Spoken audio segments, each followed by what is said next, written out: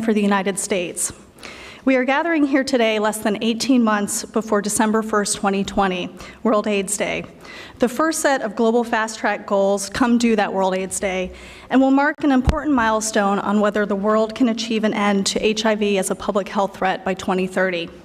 The fast-track goals were intended to catalyze accelerated effort in reducing new infections, initiating more people on treatment, and combating stigma and discrimination within a short 5-year window to put us on track for 2030.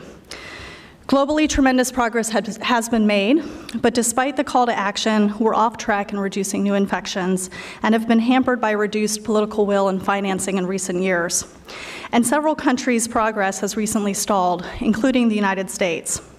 Approximately 1.1 million people ages 13 and older are living with HIV here in this country. A decade ago, the number of U.S. infections was declining substantially each year, but since 2013, progress in preventing HIV has stalled, and about 39,000 people have become newly infected each year. That adds up to 500,000 people in the last decade, with an estimated 20% unaware of their status. And the viral suppression rate in the United States is among the lowest in the world, or is the lowest among comparable high-income countries at 52%. The President's February 5th State of the Union announcement of a new plan to achieve epidemic control in the United States in the next 10 years was an important recognition that progress has stalled and that new energy and focus is needed to bring down new infections and ensure those living with HIV are properly diagnosed and treated. Building off of the Obama-era national strategies from 2010 and updated in 2015, the new plan comes with a request for the first significant new funding in nearly 30 years. A budget request for year one in the amount of $291 million has gone forward to Congress, and the operational kickoff for programs is set for the beginning of next calendar year. The announcement has been met with great interest and enthusiasm, but also with a little bit of skepticism and concern about contradictory and competing priorities and policies that undermine service access and the need for reduced stigma, as well as the proposed significant cuts to PEPFAR and to the Global Fund. There are many lessons learned from the PEPFAR global experience, including how crucial it is that countries have strong political will to combat HIV, sufficient funding, and policies that are supportive and enable non-discriminatory access to services. Our CSIS Global Health Policy Center team is currently working on a documentary on the risk of HIV resurgence, of which you'll see a short clip momentarily. Our team was recently in Tennessee and Arkansas, where they heard from people living with HIV or at high risk for infection about how important and potentially life-changing the strategy is. They feel hope that their needs are being recognized and no longer ignored, and it will be crucial to include them in the planning and implementation as the plan turns into action. We hope to hear a little bit more today about what the listening tour that will go into the implementation will comprise. We've seen globally how important it is to understand and respond appropriately to the social and structural drivers that increase risk for infection and to ensure that responses are localized and appropriate to the context and conditions in each area. A highly effective HIV response is not about HIV alone. The response has to be multi-sectoral, bringing in education, housing, corporate, social sectors, as well as the broader health system. And again, as we've seen globally, linkage to services for other health conditions, such as sexually transmitted diseases and infections, contraception, and syndemics such as hepatitis C and opioids can yield dividends for our HIV goals. And we also cannot separate provision of HIV services from tackling institutionalized or societal discrimination against affected communities, especially the LGBT community. And we need to be smart and well-informed about HIV again. Treated well, HIV can be a chronic condition for those living with it, and science has proven U equals U. Those on treatment with suppressed viral loads cannot pass on the virus. But that doesn't mean we should be complacent about prevention. HIV is still a crisis in many communities in this country, and literacy about the virus needs to be reprioritized, as well as providing access to pre-exposure prophylaxis, or PrEP, to those who need it. As we look to 2020 and beyond, there's tremendous opportunity to capitalize on what we know works. Much of that a credit to decades of U.S. leadership in HIV research and clinical care domestically, as well as through PEPFAR and the Global Fund internationally. We have the opportunity to take that knowledge and the tools at our disposal to tackle local epidemics with specialized care, to scale up usage of tools that prevent and treat HIV, and to combat stigma and discrimination. Our work here at the Global Health Policy Center has long focused on the global AIDS pandemic, and we continue to highlight opportunities and critical challenges. We launched yesterday, a new HIV-focused podcast series called AIDS 2020, which follows the stories of key players connected to the 23rd International AIDS Society Conference scheduled for next July in San Francisco and Oakland, California, and the issues facing the global response ahead of World AIDS Day 2020. We are also working on a full-length documentary that will highlight our collective journey from the early days of HIV to the present, and what is at risk if we don't meet our goals into the future. We're going to show you a short clip of the footage that we've gathered thus far to give you a little bit of a preview before we go on with the rest of our schedule. I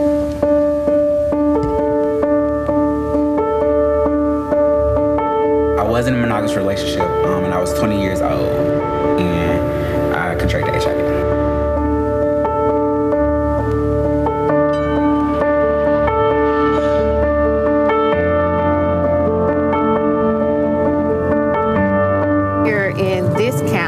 Most definitely in the county as well as the southern region, we are still afraid to talk about HIV. We're still afraid to talk about just STDs in general, but it's here and we need to deal with it.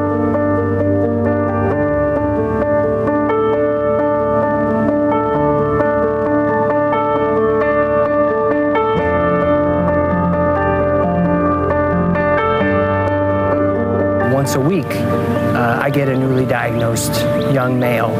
Where was the ad campaign? Where was the knowledge that we could have provided? Sex is happening. We know this. But who's taking the time to educate?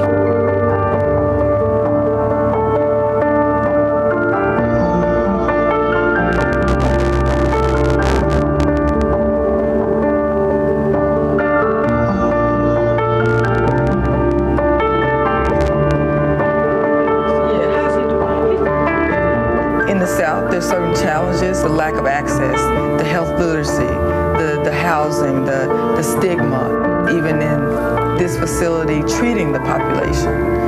Education for me, especially Memphis, poses a problem. Our schools follow an abstinence-based program. The biggest thing as to why there's really no real education in school about sex is, I mean, we live in the Bible Belt. We know that religion plays a huge part in pretty much every aspect of everyday life in the South. It has been a challenge. I pastor individuals even today that some of them still think that they're going to hell. It's heavy in every area and aspect of our lives. It's a transgender woman of color. And when you've dealt with trauma, we tend to do things that we wouldn't if we hadn't. The burden of the disease lies in the southern U.S. And if we want to end the epidemic in this country, we'll have to do it through the South.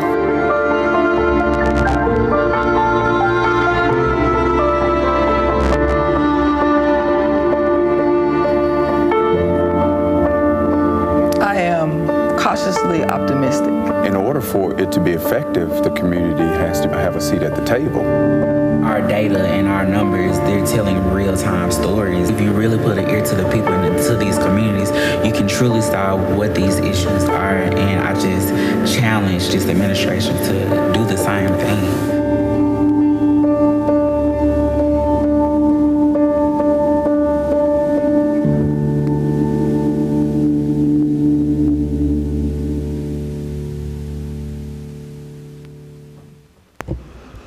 Many thanks to Justin Kenny of Small Footprint Films for his collaboration with us on the documentary and his preparation of that clip today.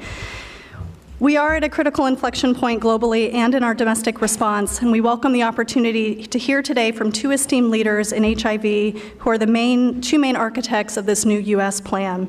Our first speaker is Dr. Robert Redfield, who has spent 3 decades as a leading HIV researcher and clinician, and currently serves as the director for the U.S. Centers for Disease Control and Prevention. Our second speaker is Dr. Anthony Fauci, the United States top infectious disease researcher whose nearly 4-decade leadership at the National Institute of Allergy and Infectious Diseases is an inspiration to, I know, many of us in the room. We are also very appreciative to them to come together today to take the time out of their busy schedules to jointly discuss the plan. Each will give short presentations, and then we will have a moderated conversation led by J. Stephen Morrison, CSIS Senior Vice President and Director of the Global Health Policy Center. Dr. Redfield.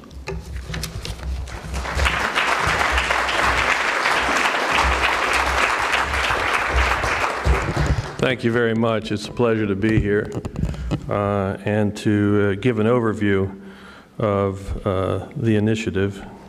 See if I can figure out what button to push. You want to show me which button to push? I'm technically challenged. Which one? Back advance. Perfect. Nope. Nope.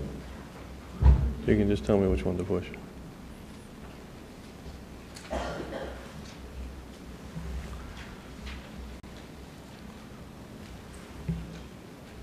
Which one did you push? This one right here? Got it. Well, I think we all know that the HIV has cost this country and the world too much. Approximately 700,000 people have lost their lives.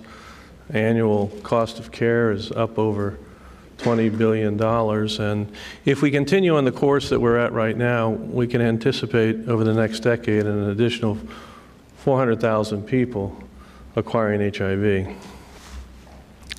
You can see from this slide, as was mentioned already in the introduction, after significant progress, in the peak in the mid-90s, about 130,000 new infections per year, we made a lot of progress.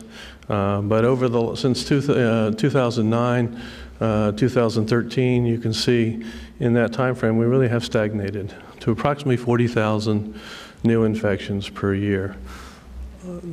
If you look at the HIV epidemic in the United States, it's very disproportionately affecting, as you heard already, the rural South. About 52% of HIV is in the rural South. It's also disproportionately affecting the African American community, about 44%, and disproportionately affecting men who have sex with men. As you can see, about 70% of the new infections. And when you look at the overall new infections in this nation, you may come to the impression that we're doing pretty well. It's stagnant, but some groups are coming down. As you can see, even among African American men who have sex with men, bisexual men, it's been pretty stable. But when you start dissecting it in terms of demographics, you can see that if you look at the group between the age of 25 and 34, either African American men who have sex with men or bisexual or a Latino, we've had a substantial increase from 2010 to 2016 of almost 64 to 68%. So substantial increase. The current efforts are not reaching that group effectively at all. One of the things that Dr. Fauci and I were able to do, John O'Merman's here, this is data that was generated by CDC through the states and to local health departments, was ask the question, of that 40,000 new infections, where did they actually occur? And I think it was really, I know Tony and I think both were kind of shocked when we saw this map, that actually over 50% of the infections were actually occurring in 48 counties, the District of Columbia and San Juan, Puerto Rico, out of the more than 3,000 jurisdictions. So it was a very geographically concentrated epidemic. And so it became, I think, from an aspirational goal that this nation could lead an effort to bring an end to HIV epidemic, to something that all of a sudden became quite doable. Concentrated effort geographically and a concentrated epidemic demographically in the 25 to 34-year-old Latino and African American men who have sex with men. The other thing we recognize very clearly that these jurisdictions were all urban jurisdictions. And as you saw from the preview film, the HIV epidemic in the rural South, which again was 52% of the overall epidemic, is a complex epidemic in and of itself, and it's different than the rural South. And so we looked to see which of the area states that would be qualified as rural had the most HIV infection, and you can see that it was these 7 states in the rural South. So they were also targeted, along with these 50 jurisdictions, the 48 counties, DC and San Juan, to be the initial target in a similar philosophy that was done initially with PEPFAR, where originally 15 countries were targeted, where it represented a substantial portion of the global epidemic. These 50 jurisdictions were selected based on the fact that they led the nation in terms of the number of cases, not necessarily the number per 100,000, but the absolute number of new infections and the jurisdictions, and set the goal to reduce this by 75% in 5 years and 90% in 10 years as a goal to, again, bring an end to the HIV epidemic in this nation. The President's discretionary budget was already mentioned, a variety of different agencies. I think the other thing, and Tony will probably talk about it, that's unique is not only that this is geographically targeted, it's demographically, we know, very focused, but this is an initiative obviously by President Trump, led by Secretary Azar, where all the agencies within HHS are actually working together as a single organism with basically different functions, you know, between CDC, HRSA, Indian Health Service, NIH, the Office of the Assistant Secretary of Health, as well as SAMHSA, and I think you can see that. The fundamental pillars of the response are not complicated. It's first and foremost, we've got to diagnose HIV infection. I think many of you know that today over 15% of people in this country have not been diagnosed. Of the people diagnosed last year, 50% of those individuals have been infected for more than 3 years. If you look at individuals diagnosed last year, 7 out of 10 had actually seen a healthcare facility in the year prior but not been diagnosed.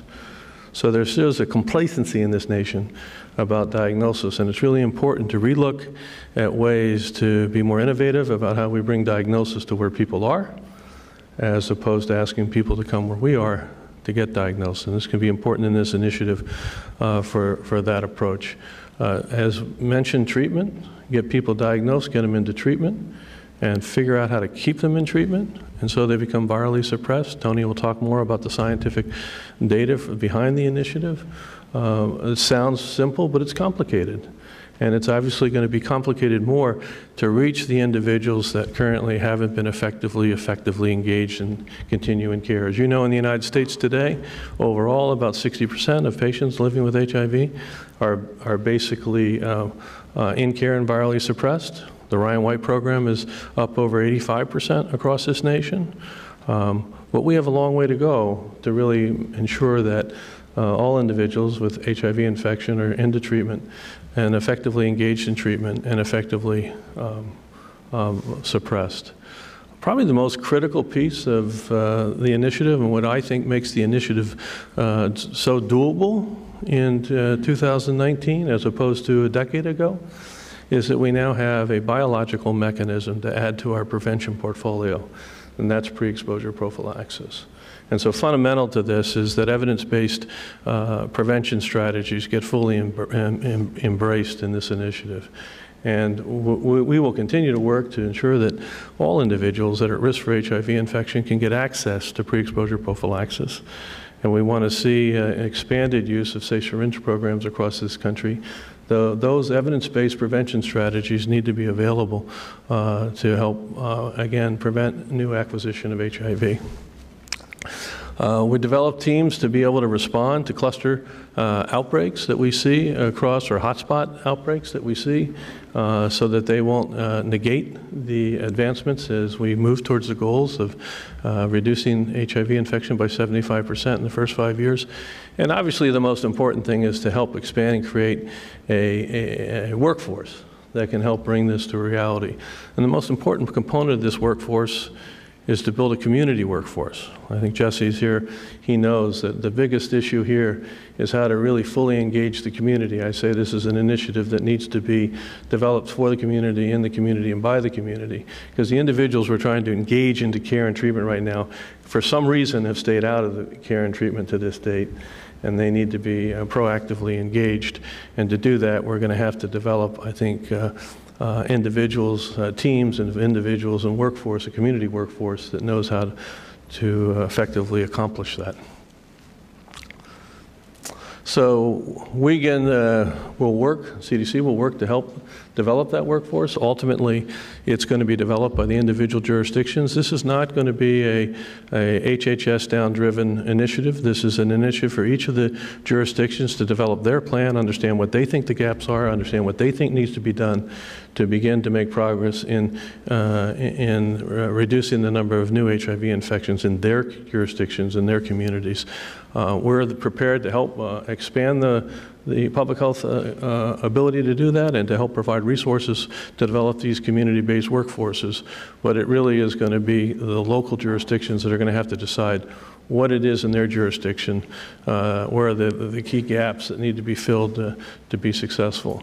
And there's going to be trial and error, I'm sure, in the first couple of years in terms of trying to understand what different interventions are going to have the best impact.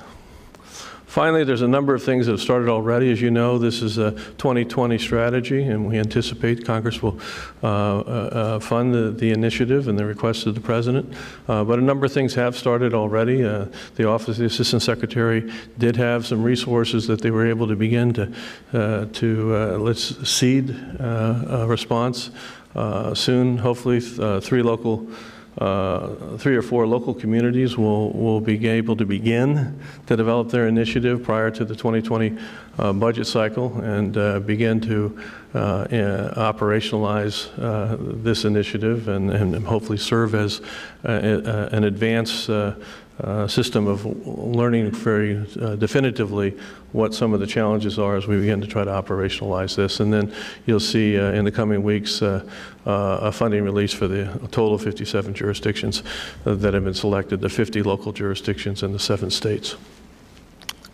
And so really those are my comments. I just want to underscore that the success of this initiative will really rest in how effective the initiative is to fully embrace the community. As I said, this is a local defined initiative that is going to be ultimately defined by the community, for the community, in the community. It's not a single approach that's going to be used for all 57 jurisdictions. And I anticipate that some jurisdictions will be quite innovative. I think central to this, as a clinician that's been in this space for a long time, it's time for us to develop systems of clinical care and medicine where we actually allow individuals that are at risk for HIV infection or have HIV, that those individuals are given the opportunity to get the care where they are rather than the systems that we've created to date, which were more than willing to provide care and treatment to people if they come where we are. I do think this, if you will, this last hurdle to get these last group of individuals diagnosed and care are going to require significant innovation, which we're looking to the community to work with the local jurisdictions to do that. So thank you very much.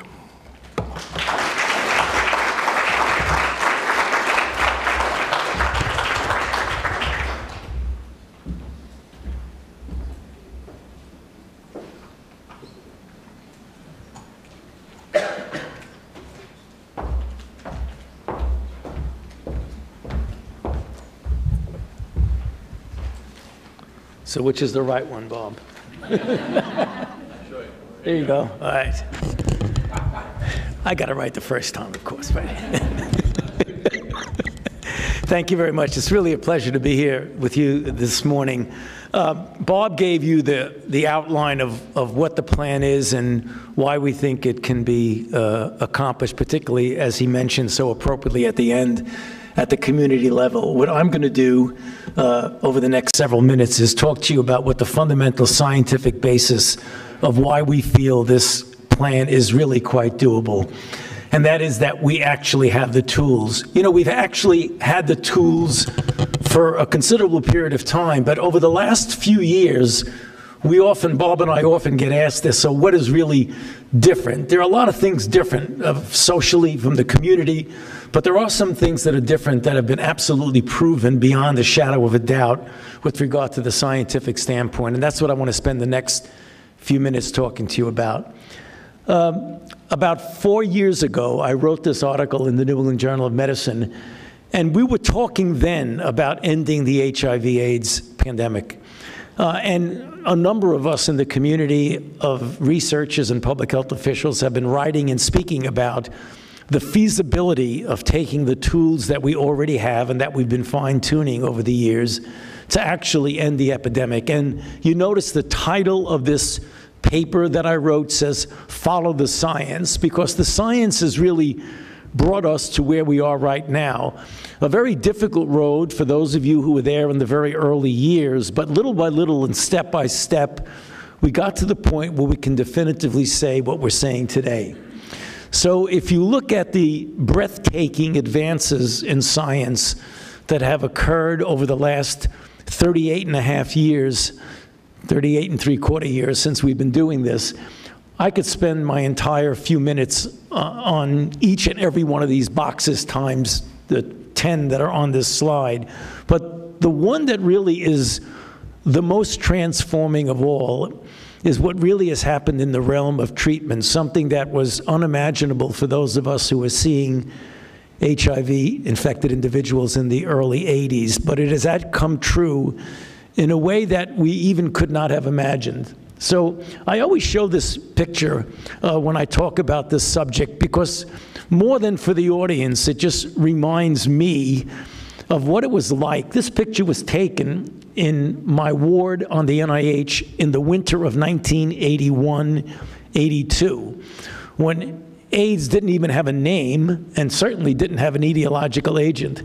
And the reason I show it, to keep reminding us of where we were, where we got to, and where we can be with regard to treatment, because as shown here, the patients that we took care of had a median survival of about a year, which means that 50% of them would be dead in a year, and probably close to 95 to 100% of them would be dead in a few years. And that wasn't just for us, that was throughout the United States and the world. Then when treatment came, we started to do fundamental basic science, and probably the most important of which was something that seems rather simple now, but it was really the core of what we did, was to precisely delineate the replication cycle of HIV, which led to a relatively new field, which HIV has actually blossomed forth to spill over into other disciplines, and that is the field of targeted antiviral therapy, which really met its heyday in targeted antiretroviral therapy. So a little bit of historical perspective, because it really tells you how things have evolved. The first drug, as you know, was AZT in 1987. It was approved by the FDA in a relatively small trial that was published in the New England Journal of Medicine, which dropped the level of virus somewhat, certainly not to below detectable. In fact, we didn't even know what below detectable then was, because we didn't have the assays to determine what was below detectable. We were using P24 assays, and it didn't last very long, as shown there. Then came the double combinations, particularly when lamivudine 3TC entered the picture. We came down a lot more, but again, it wasn't sustainable. And it was only in 1996 with the triple combination, particularly with the entry of the protease inhibitors, that we were able to achieve something that was unique for us in the field. Now remember, this is 1996, and we were started off in 1991, so it was 15 years later, where not only we went down to below detectable, but it's sustained there essentially indefinitely. So now with the more than 30 FDA-approved antiretrovirals, the ones on the right-hand side of the slide are those that are in single-tablet regimens, namely much easier to use and much more amenable to an individual taking a single pill indefinitely. Such that now, going back to that picture that I showed you, where the median survival was about a year, today, particularly with early diagnoses, and that really gets to a part of the plan, diagnosing people. And I wanted to mention something that Bob and I have been speaking about for some time now. Be careful, because what you are going to see in the next few years, if the plan is successful, is that the number of HIV diagnoses is going to go up not down. The incidence is going to go down, but the diagnoses are going to go up because we're diagnosing more people. But with early diagnosis today, if you put someone on antiretroviral therapy, you could actually predict from these actuarial curves that that person, if they're in their mid-20s, would live an additional 50+ years, which would put them almost in the category of a normal lifespan. Not quite, but almost there. Moving on quickly to prevention. We're going to put these two together, and those are the fundamental solid rocks of what we're talking about, because these are all the prevention modalities that we've shown over the years work. One of them, oops, why does it do that?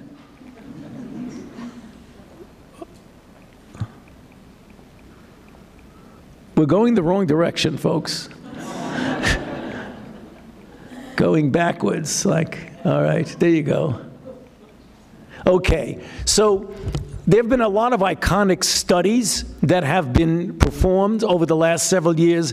I think none is second to the now really historic 052 HPTN study, which was the beginning of treatment as prevention. The serodiscordant study would show that if you start somebody early in the course of infection, you decrease by greater than 95% the likelihood that they would transmit to their uninfected sexual partner. We did not know at the time that we published this study the relationship between an undetectable viral load and the lack of transmissibility. We just knew that you had more than a 95% chance of not transmitting.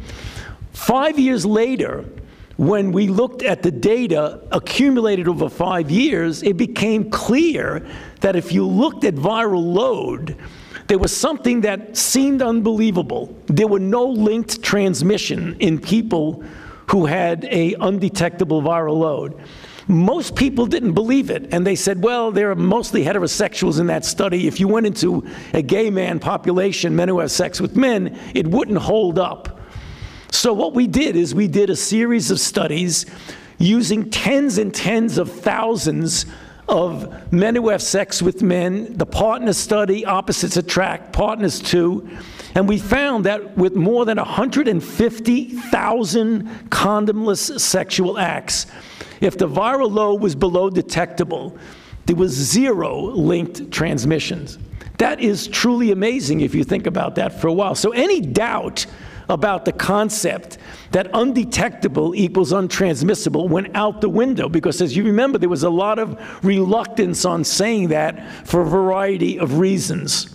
That's why we were able to say, as I wrote in this article in JAMA, that undetectable really does mean untransmittable. Now, what about people who are not infected? And Bob brought this up. Pre-exposure prophylaxis. We all know 1 pill per day in an individual at high risk, you decrease by more than 95% the likelihood of acquisition of HIV infection. So if you take those two things, treatment as prevention and pre-exposure prophylaxis, that's it. That's the fundamental scientific basis of why this plan is going to work. With an emphasis, I might say, on pre-exposure prophylaxis, because there was some concern about that. The reason that's critical is that we've done a couple of studies in Africa, in Botswana, in Kenya, and others, that if you just do intensified treatment as prevention, you save a lot of lives, but you don't decrease the incidence. You have to combine treatment as prevention with pre-exposure prophylaxis, and that's the reason why it's such an important part of our plan. So the evolving concepts, putting these things together, allowed us, and Bob introduced that in his discussion, for when we said, you know, we actually have the possibility now, if we implement that, to end the epidemic. And then, as Bob said, when we looked at the map and we looked at the demographic and geographical concentrations, it became clear that we could actually do that. So what did we say? We said, theoretically then, if we accessed and put on antiretroviral therapy, everyone, and I'll take that back a bit, not necessarily everyone, but most of the people who are HIV infected and provide PrEP for those at high risk. Quite frankly, we could end the epidemic tomorrow if we did that. That's theoretical. But we don't live in a theoretical world. We live in a real world, and the purpose and the theme and the end game of the plan is to bridge the gap between what is theoretically possible, and it clearly is, to what we can actually accomplish, the realistic accomplishment. And with that is what Bob introduced. He showed you this slide. These are what each of the individual agencies will be doing. The NIH has a particular role that we embrace, and we look forward to it, is doing the implementation science predominantly, but not exclusively, through our Centers for AIDS Research. And they're very strategically located. So if you look at the location of the Centers for AIDS Research, as well as our AIDS research centers, and superimpose upon that the map that Bob showed you, it fits pretty well with the areas of concentration, both geographically and demographically. So finally, what is new and different about this initiative, and why are we optimistic that we are going to succeed? And the answer is, this is truly the first time that an accelerated effort to implement HIV treatment and prevention in this country has been simultaneously undertaken by multiple HHS agencies focusing on specific and concentrated target. So I will end with this slide of an article I wrote in the Washington Post, an editorial, an op-ed, at the invitation of actually Fred Hyatt, who's the editor of the editorial page. And the reason I wrote it is that I had a conversation with Fred more than 3 years ago, in which I was telling him sort of the same thing that we're talking about now today. And he said, you know, why don't you just write an op-ed in the Washington Post and really call attention to the general public? And I did, and noticed I used the terminology, no more excuses, because we have the tools to end the HIV epidemic. And there really are no more excuses, because as you've heard from me and you've heard from Bob, we have the capability of doing it. We have the scientific tools. We just need to implement it. You know, when you talk about history, I gave you a little bit of history on some of the slides. I think history is going to judge us very, very harshly if 10 years from now we will have blown this opportunity and not done what we clearly have the tools to do. So that's the reason why we are all looking forward for the next few years, 5 years and 10 years, where we will get it down to 90% less than it is now. Thank you.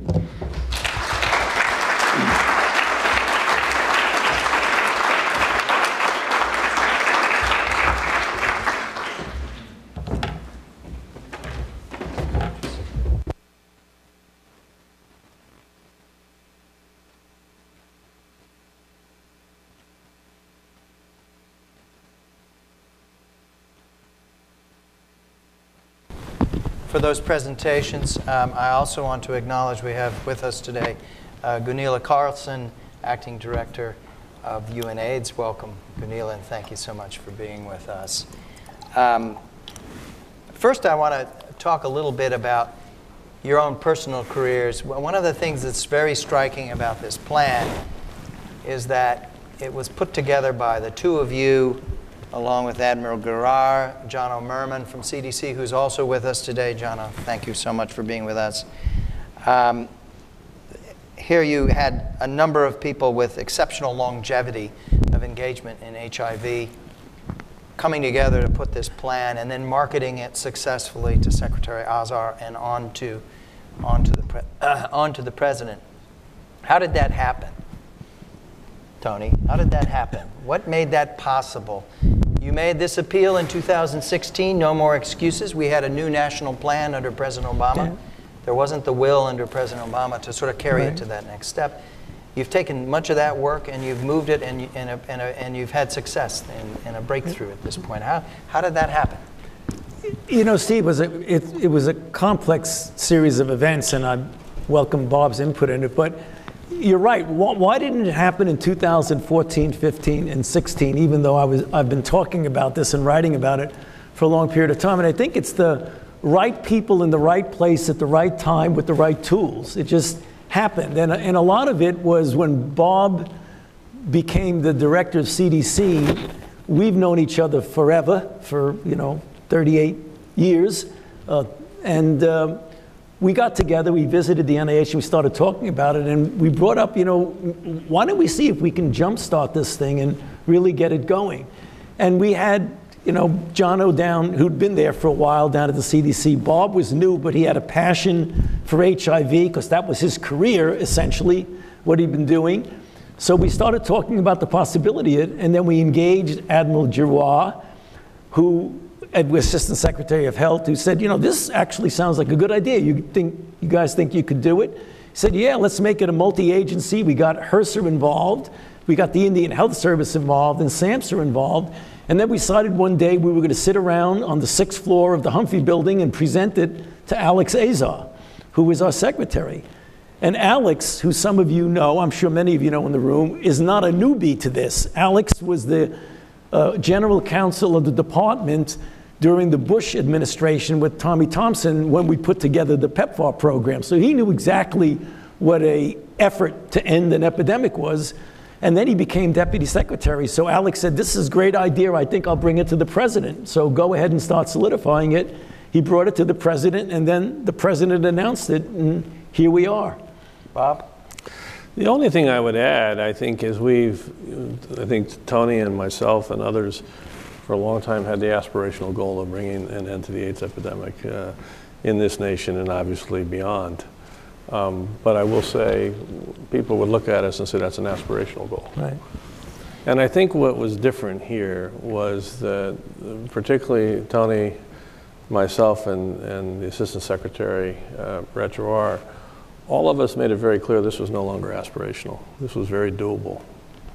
And I do think once the three of us became totally committed that this was, we're not exaggerating, we're not, over the top here, this is a doable thing. It's highly possible. It can be accomplished. The question is, do you want to do it? And I will say, the decisiveness of Secretary Azar to listen to that presentation, and he didn't have to go think about it. He said, this is doable, and then let's do this. And I think very similar was the discussion between the Secretary and the President, is doable. So I think it was really, as I always like to say, it was seeing the possible and saying, wait a minute, this isn't aspirational, this is doable. And then now the challenge was for us, and we spent a substantial amount of time, probably over 6 months, putting a plan together to make sure that we thought this through. And now we're on the verge of operationalizing this. And I agree with Tony, his definitive statement, we are going to get this done. Well, I am struck by the power of the map. I know you've each made this point. When you put that map up and you say there are 48 counties and there's 2 other urban centers and there's 7 rural states, and here they are, in a country of whatever we are, 340 million people, it looks very specific and very achievable in that regard. I mean, it's a very powerful tool for bringing across to someone who may not know much about this, about the possibility of actually achieving something quite momentous in our time. We, as you saw in the film, we've gone out to Memphis and Arkansas and spoken with people who are in those communities that are most seriously impacted or at risk or living with HIV, and those are Black and Hispanic, gay men, it's transgender women of color, it's others. A couple of things that really struck me in that effort, and we've also done similar work in Oakland recently and San Francisco. One is the hope that one encounters about this initiative. People are not jumping to conclusions one way or another.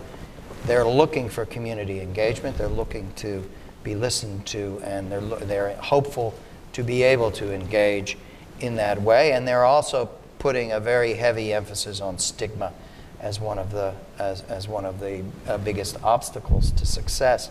So I wanted to come back to each of you. You've each said, in your own way, that stigma does remain a lead obstacle in this. Stigma means many different things in many different contexts. This, I think, is going to turn out to be a very differentiated set of environments. This is not single environments, many different environments with many different cultural and political and social factors. So stigma is not one single thing. But people have flagged that, and we heard that in very emphatic terms in Memphis and Arkansas and in Oakland and San Francisco. Can you tell us a bit, if that's one of the main things that's going to keep you awake as you think about the success of this program, what should be the strategy looking ahead in order to try and mitigate stigma? Well, the one comment I would make to start with, and people have heard me say this before, and I mean it with every drop of blood in my body, is that stigma is the enemy of public health. It's in our way. It's in our way, clearly, in succeeding in this initiative. The other thing I will say is we have to be cognizant of the subtle ways we stigmatize. I mean, there are a lot of subtle ways we stigmatize in health. And the people that are the greatest teachers are going to be the young men and women that step forward and help teach us. Particularly, as I said, that each new HIV infection that occurs in the early years of this initiative, it's going to be so critical that those young men and women have the courage to be our teachers and to let us understand what gaps we really had, what didn't work, as we begin the long road to break down stigma, allow people to feel the joy of who they are. It's going to be complicated. I don't think the academic centers, and I don't think necessarily Tony and I are the leaders in being able to say this is exactly how we're going to do this. I really do look to the community and the individuals. I do look for people to call out, and I've been called out on it. Jesse knows recently. Sometimes the words we use can be misinterpreted by some to be stigmatizing.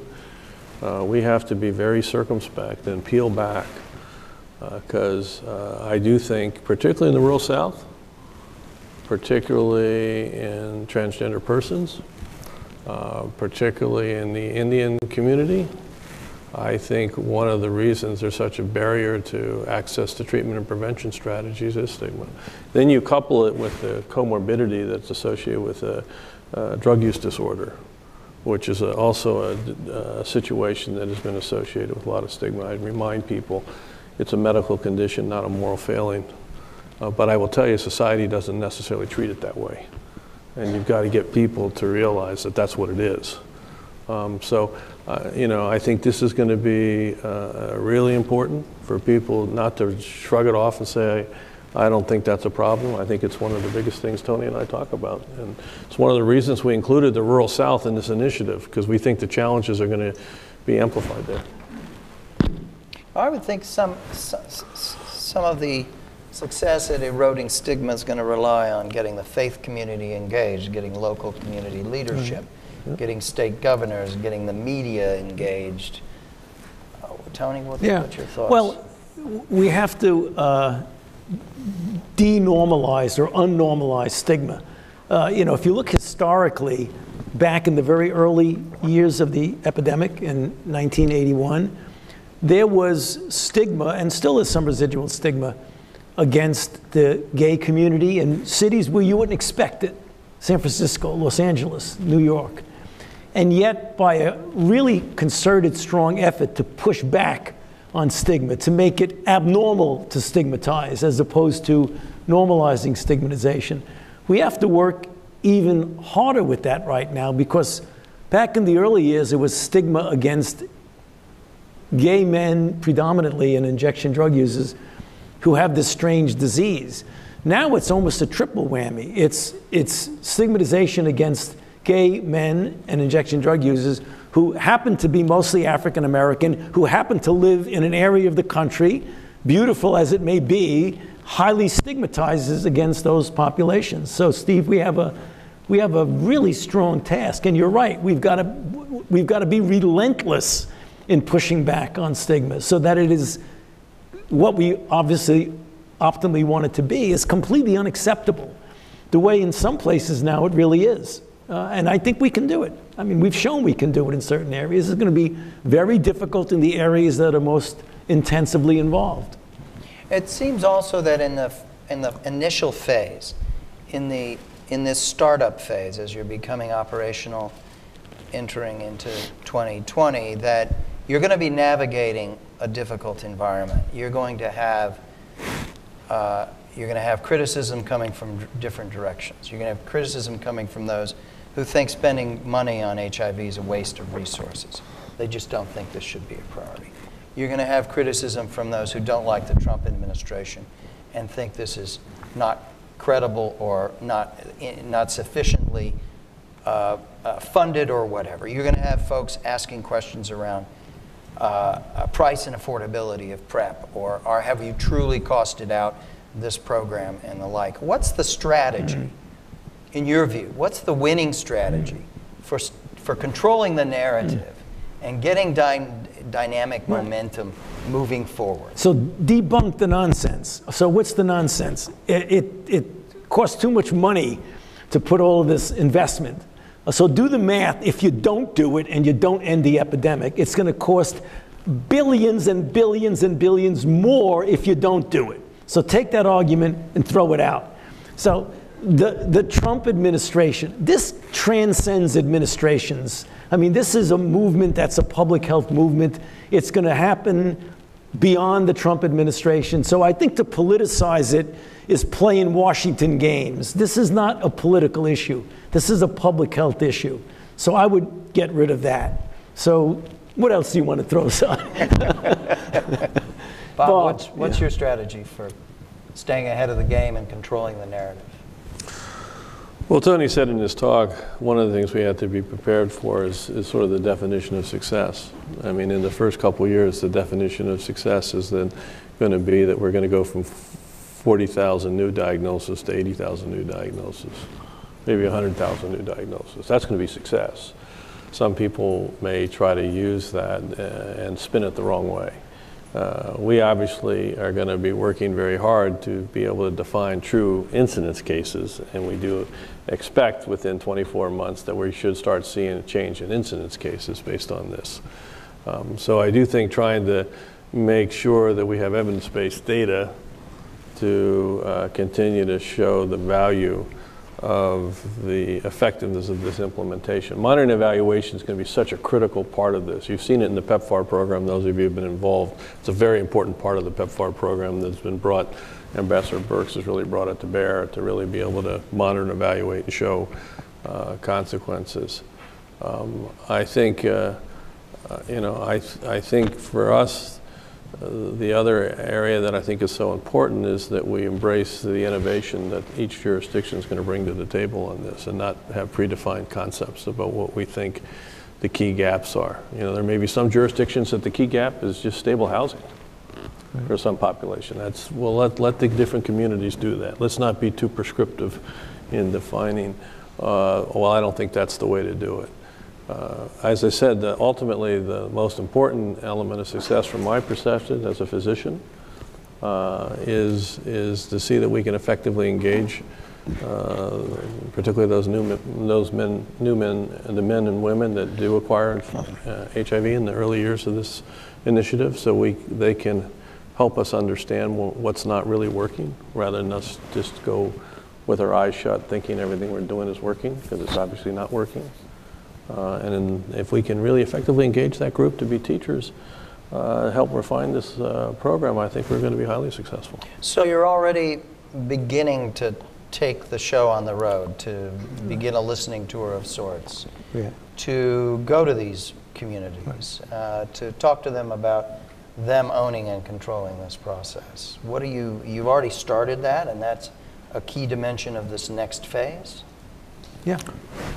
No, we have. In fact, you used the word. We actually have been almost like a roadshow, going around, starting off with leaders of community and now getting to go into the community. Because as we've said all along, this is going to be a community-driven program. Yes. This is not going to be a Washington-driven. I mean, we have the framework from above, but the implementation is going to be on the ground. And what are you hearing from people? Great enthusiasm, for the most part. And what's their advice to you? Keep the community involved very closely. is the advice. Listen to the community. Yeah. I mean, my whole month of July is going all across the United States. I think one of the things we want to emphasize, because I don't think some of the communities believe it, that this is not Washington driven. We want the individual jurisdictions to come up with their plan. Right. And we want them to understand, that that's the task for them as a jurisdiction, to fully engage the community within their jurisdiction and to come up with their plan. Our role is going to be to monitor the effectiveness of the plan, right, so that there's objectivity to what's happening. But I think there's going to be great latitude to really embrace the innovation that different initiatives do. I think some people still are skeptical that this is going to somehow, we're going to tell people how to do this. Yeah. That's what I think. People still have skepticism, and how we work to make sure each jurisdiction brings the community to the table. A lot of the HIV initiatives that have been done that are funded through state health departments don't necessarily bring all the community to the table. They bring the community to the table that the state health departments bring to the table. And this initiative, as you know, is not going, there are 7 states involved, but 50 of the are jurisdictions. They're not at the state level. And it's really going to be important to let everyone understand there's a high expectation that the community, not the historical community that was always part of the AIDS programs and the thing, but the community is brought to the table. And I'm sure we'll get a lot of help from the national community organizations that will also be reinforcing that the community, if you will, maybe initially has to push their way a little in some of the jurisdictions that they haven't been able to get in as easily before, but we're going to be there to sort of help open those doors because we want the community involved in this initiative. Thank you. I want to ask one more question, then we want to open things to the audience, and we have microphones, and ask you to just put your hands up in a moment, and we'll come to you and we'll bundle together several comments and remarks and come back to Tony and Bob. This initiative, if it's successful and it proves the concept rapidly and it builds confidence and excitement and the like, of course, it's going to require to be fully operational significant resources, and that means it's going to require strong, sustained support within Congress over many years. It's also going to require strong advocacy and support at the level of the governors of these states. So what can you tell us about the dialogue with Congress and the dialogue with some of the key governors? Well, the dialogue with Congress has been, fortunately for us, very positive. I mean, they are, in general, quite supportive of the broad effort that we put in and have been putting in for years. When they heard about this, they were really quite interested to find out, is this really possible? And that's why when we did a bunch of briefings and we presented essentially the same thing that Bob and I just presented now, with some additions of Herser and the Assistant Secretary, they're with us all the way. So I have no doubt that we're going to get the support of the Congress. I'm very confident that we will. The level of the governors, it's interesting, individually. I mean, I think Governor Cuomo in New York looked at what happened in San Francisco, and his health people, Howard Zucker, called me up and said, hey, what's going on in San Francisco? Do you think we could do it here in New York? And they've done a similar thing in New York, and that's the reason why the New York incidences are going down, precisely. So I think the governors, maybe more than anybody else, because they're the ones that are really responsible for their individual state, I think we're going to get a lot of enthusiasm and support from the governors. I mean, in the past, in the 90s, Ryan White comes on board. There was lackluster response in the South to many of these opportunities. So you're really staking out the idea that this can be changed. Right. Yeah, I think it's a different era with a different attitude. Look at recently, we had the opportunity to interact with Governor Kemp in Georgia. As you all know, CDC is not an opinion organization. We're data-driven, evidence-based. And we can all have what our opinions are, a decade ago or two before there's data. But the reality is the data's clear. that syringe programs work in many different ways, both in HIV and hepatitis C, but they also work in getting people into treatment for addiction, right? And people said to me, you know, Governor Kemp's never going to sign that bill. Never going to happen. He signed the bill. And when he was asked, when he came to CDC, why he signed the bill, he said, well, it was common sense. So I do think that we're in a, you know, I mean, there's going to be energy put into having real dialogue. You know, we did pick 7 southern states for a reason. You know, we could have done Massachusetts and New York, but we did pick 7 southern states for a reason because that's where the challenge is right now. And I'm very confident. I'm going to have an opportunity to meet with the governors of the Governor Association next month. Very confident that we'll spend time there, a couple days, I think, having an interaction to let people understand how important it is to put evidence-based data into action. And, you know, we can all have our own personal opinion, but let's look at the data and let's put that data into action. Let's turn to our audience. Who would like to kick off with some comments or questions? Back here, please identify yourself and be very succinct. Thank you. Sure. Dan Tietz. We'll bring a microphone to you. Dan Tietz from Housing Works in New York. Thank you for your presentations. I completely agree. It's very sound, I think, on the traditional health measures and the way in which you're approaching it. I'm concerned, however, and maybe this is where you ended, with focusing on rural states in the South, about the social determinants of health. Mm-hmm. So the other barriers. You know, these communities are mostly marked by poverty. So lack of access to housing, transportation, nutrition. So can you speak a little bit about where you see any of that fitting in this plan? And I'll just note that the president's budget, you know, whacked at HUD and housing assistance, even as you're proposing this. Yeah, I think it's very important. Again, I don't know how I can say this any clearer, that each jurisdiction understand what those gaps are. We firmly expect some jurisdictions are going to come back, it's housing. It's a number of what you might not think traditionally is medical. I happen to think housing is medical, okay? But some people may not think it's medical. So, and how to build those bridges. You know, this is a presidential initiative. It's being operationalized by the Secretary of Health, but it's a presidential initiative, and I think we're looking for those communities to define those barriers. I suspect in some communities, many of the barriers that are defined are not going to be traditional medical barriers, and they're going to need to be addressed, and that's what their plan will do. So I hope people realize. I mean, those of you who have been involved in Ryan White programs, I was for many years. I had a very large, I mean, not that large, but I had a significant housing grant for my Ryan White program. My Ryan White patients weren't going to be able to get virally suppressed if they didn't have stable housing.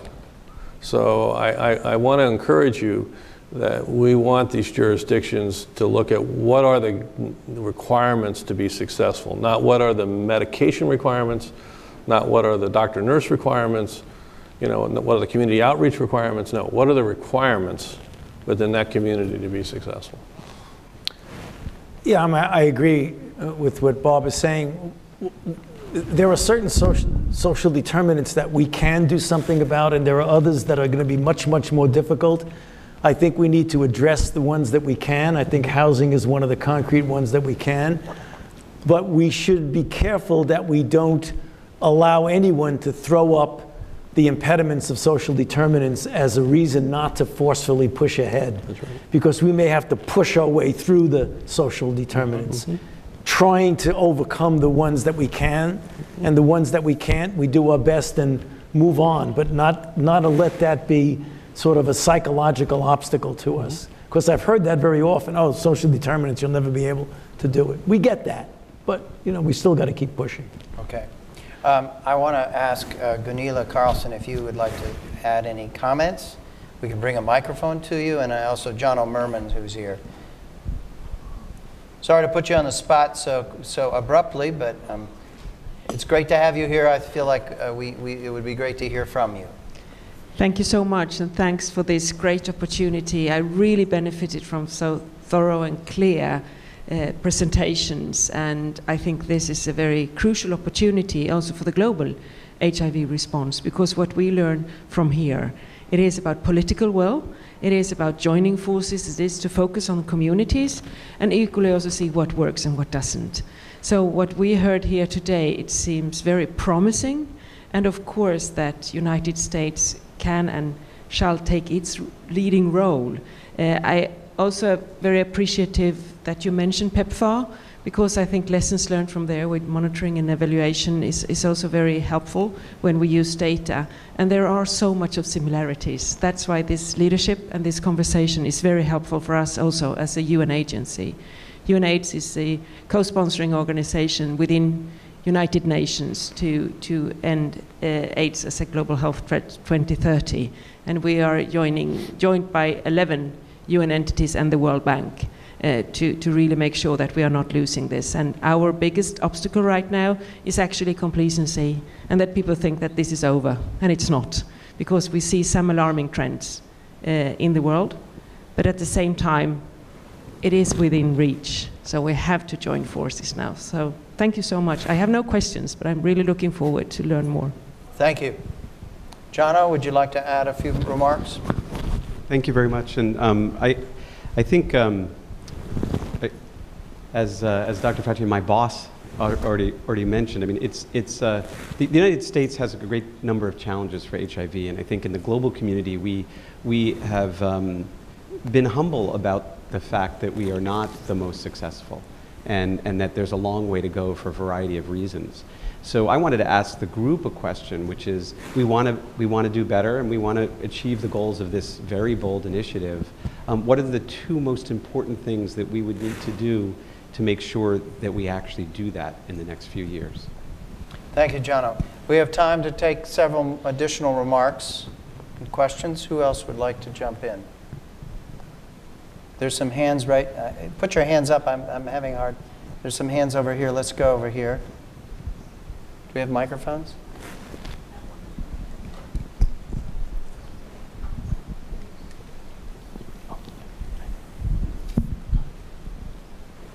Chris, you want to speak first? And then back here? Sure. Well, my name's Chris Collins with Friends of the Global Fight Against AIDS, TB, and Malaria, and thanks to both of you for all your leadership over the years and for this great initiative. Sorry, and the name of my organization may reveal my question. I'd be interested in hearing your thoughts about how an effort to end the global AIDS epidemic would be similar or different than your domestic effort in terms of issues like targeting and using the technology you talked about. And can we look forward to a global plan to end the epidemic? Thank you. Yes. Let's hold for a moment. Let's hear from some other folks. Yes, please. Hi, thank you for your talk. This is, I'm Dr. Yoa from Norris Consulting. I guess my question is a little bit different in the sense that we've heard a lot about community engagement and what we should do and what HHS and your organization is doing. From the industry perspective, what kind of engagement would you expect in order to achieve this goal? That's the first part of the question. The second part of the question is, when you think about the clinical trials, because I think part of the aspect that we need to address in eradication is how we overlap new therapies, potentially new therapies in these communities that are suffering from the epidemic. How do you think the industry can bridge that gap in clinical trials and working with the federal government too? Thank you. And there's a hand in the back row. Hi, thank you. My name is Dr. Kechi Achebe. I work for Save the Children US. And my question really is aligned to both Chris and the lady before me. So we've been doing lots of work globally. I mean, you've been quite successful there. And you talked about engaging the communities, and you talked about faith-based communities. But just looking at your presentation, several of the target areas, you know, is the epidemic is really aligned to key population. And I was just wondering, as you go on your road shows, how you're also planning to engage those communities that are critical to ending the epidemic in the US. Thanks. Thank you. We had a hand right here. And then we're going to come back to our speakers. Yes, right here. Oh, okay. Hi. Yes. No, go ahead. Okay. Maggie Charnogorski from ViV Healthcare. I'm actually the head of Innovation and Implementation Science. So I want to applaud you for saying that more implementation science is needed to advance some of the evidence-based interventions that we currently have. I couldn't agree more. We do have many of the tools to help end the HIV/AIDS epidemic. But on the other hand, we have some new innovations coming up as well, some of the long-acting injectables for both treatment and prevention. And how do you see those kind of helping to get to the goals of ending the HIV? Thank you. If you could just hand the microphone right here, and we'll one more remark. Thank you. Hello, I'm Jesse Milan, the CEO at AIDS United. And as a person living with HIV, as we're headed toward Long-Term Survivors Day, which is this week, I think you two have not been thanked enough for both your bravery and your brilliance. So I want to thank you.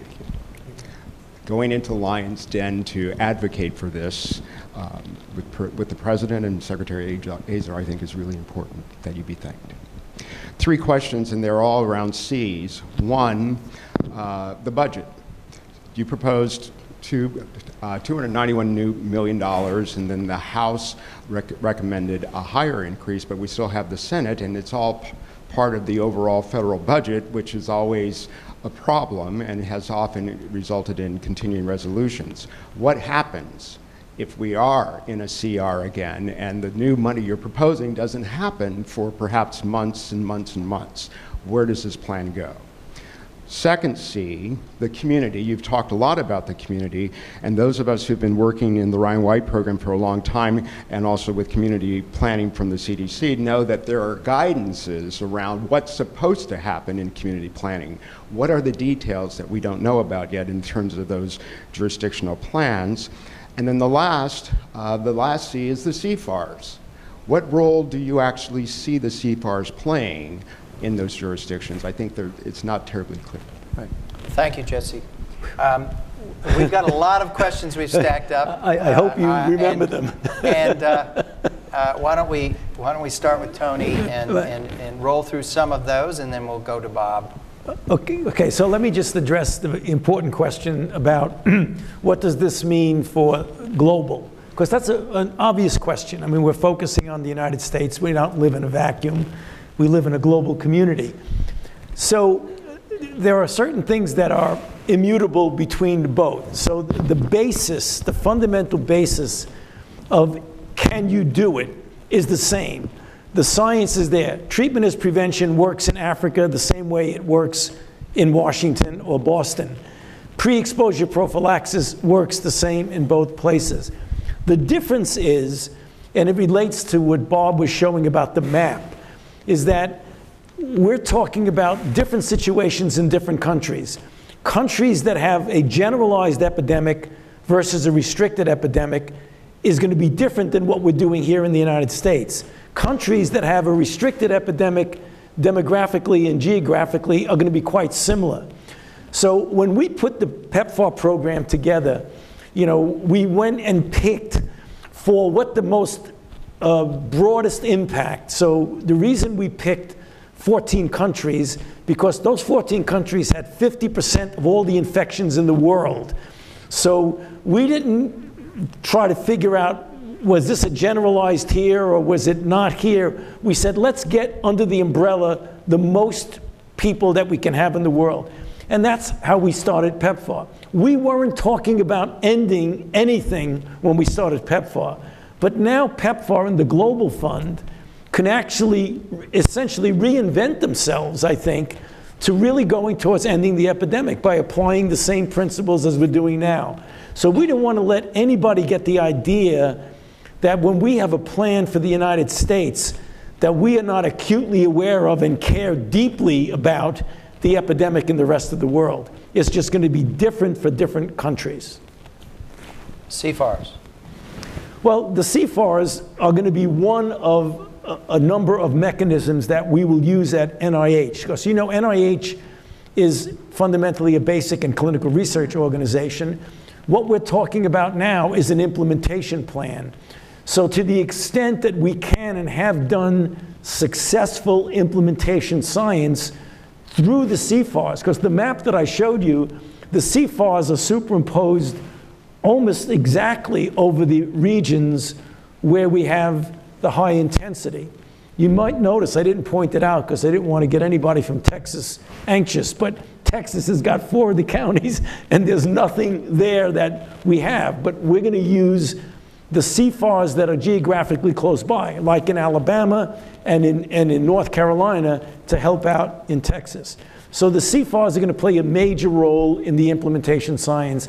And before I came here, I gave a presentation at the HPTN meeting at the Marriott Wardman, which is going on right now, and someone asked the same question, what about our role in the HPTN?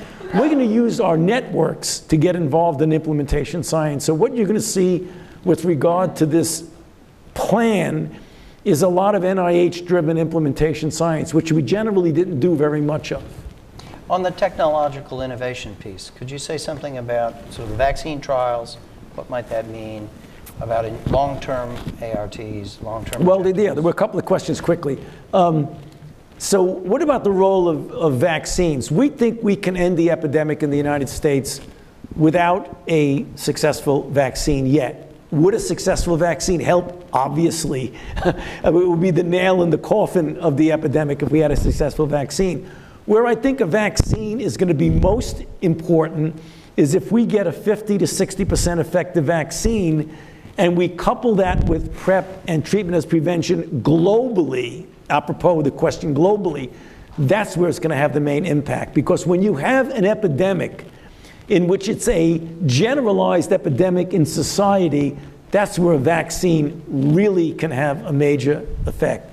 With regard to long-acting, that's going to really be icing on the cake. So what that's going to do, it's going to make PrEP and it's going to make treatment easier for people who have an adherence problem of taking a pill every day. It's not going to be a game-changing thing. It's just going to make things a little bit easier. Bob, could you say a word about the budget issue, the issue that Jesse raises around what if we're stuck in a CR in this period? Well, you know, we've been meeting obviously with both chambers. We've obviously, this as Tony said earlier, this is something that's been well received. I don't think by everyone. Obviously, if we do get stuck in a CR, then we're going to have to reevaluate. I mean, I think that's just reality. We'll have to reevaluate the situation. As we are going to initiate I think 3 or 4 jurisdictions to get started with some funds we have right now. Hopefully all of you will do whatever you can do to be hopeful that we don't have a CR, but if we do, we'll have to reevaluate and, you know, determine the kinetics of this and time into this. Now we have the International AIDS Conference coming to San Francisco, Oakland, first week of July of 2020, so that's just a little bit more than a year from now. How do you see the program that we've been talking about today figuring in that gathering? How important is it going to be at that particular convening to be talking about what we're talking about today, 14 months later? You know, we've had, Tony may want to comment on this too, because I know he's had discussions. You know, we've had some discussions with Ambassador Birx, for example, about looking at lessons in PEPFAR and trying to see if we can look at the early lessons as we begin to do this.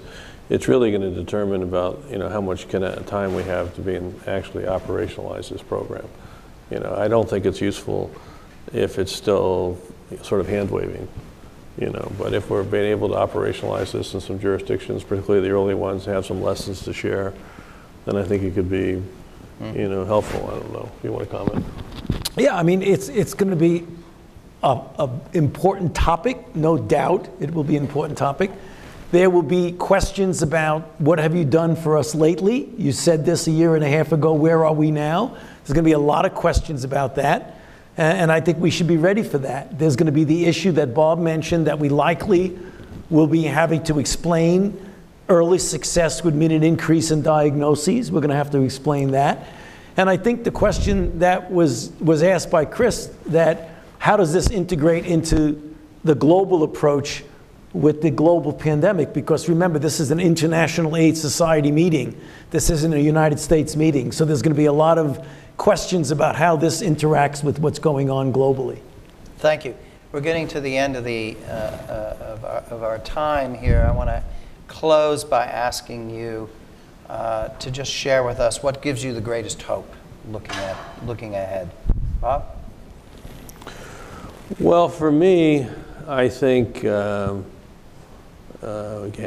been in this arena like Tony since 81, 82, 83, and seeing where we came from, just seeing the power that science has brought to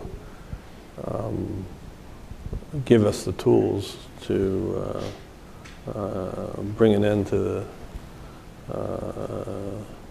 the suffering that HIV has caused so many, both in treatment and now the tools we have in prevention to really make meaningful. And I do think, despite the differences, this is a very unifying goal. And as I say, the thing that gives me the most hope is that it's no longer an aspirational goal. It's a very pragmatic goal. And I think that there's going to be a coalescence of energy from individuals from very, very different points of view that's going to coalesce and, as Tony said clearly, come together for we accomplish that goal. We have the science. The challenge was, I think, that I've always said, the analogy I did for President Kennedy when, he said we're going to put a man on the moon by the end of the 60s. I'm not sure he had all the science behind him when he said that. But all I know is that aspirational leadership that he gave somehow became pragmatic, and in 1969 we put a man on the moon. I think what you hear happening now from the President and from Secretary Azar is that we're going to put a man on the moon. We're going to end the AIDS epidemic in America. We're going to put these tools into action. And the thing that's blocked us from before was people just couldn't see the possible. They thought it was aspirational. It's not aspirational. It's very pragmatic. So that's what gives me hope. Tony. Well, when you were asking that question, Steve, I was thinking about hope that I had in 1981 when I first started taking care of patients with this strange disease. My hope was that we would find out what the hell is going on here. So it was sort of swimming in the dark, hoping for some help from something, like find out what the virus is, and if we ever do, will we ever get any therapies? Right now, in 2019, instead of swimming in the dark, there's a big bright light at the end of the tunnel that's staring us right in the face. We just need to go for it. I mean, we have everything we need to get there. We just have to do it. So, I mean, to me, that's hope. Let's just do it, period. Thank you. Please join me in thanking these two remarkable people.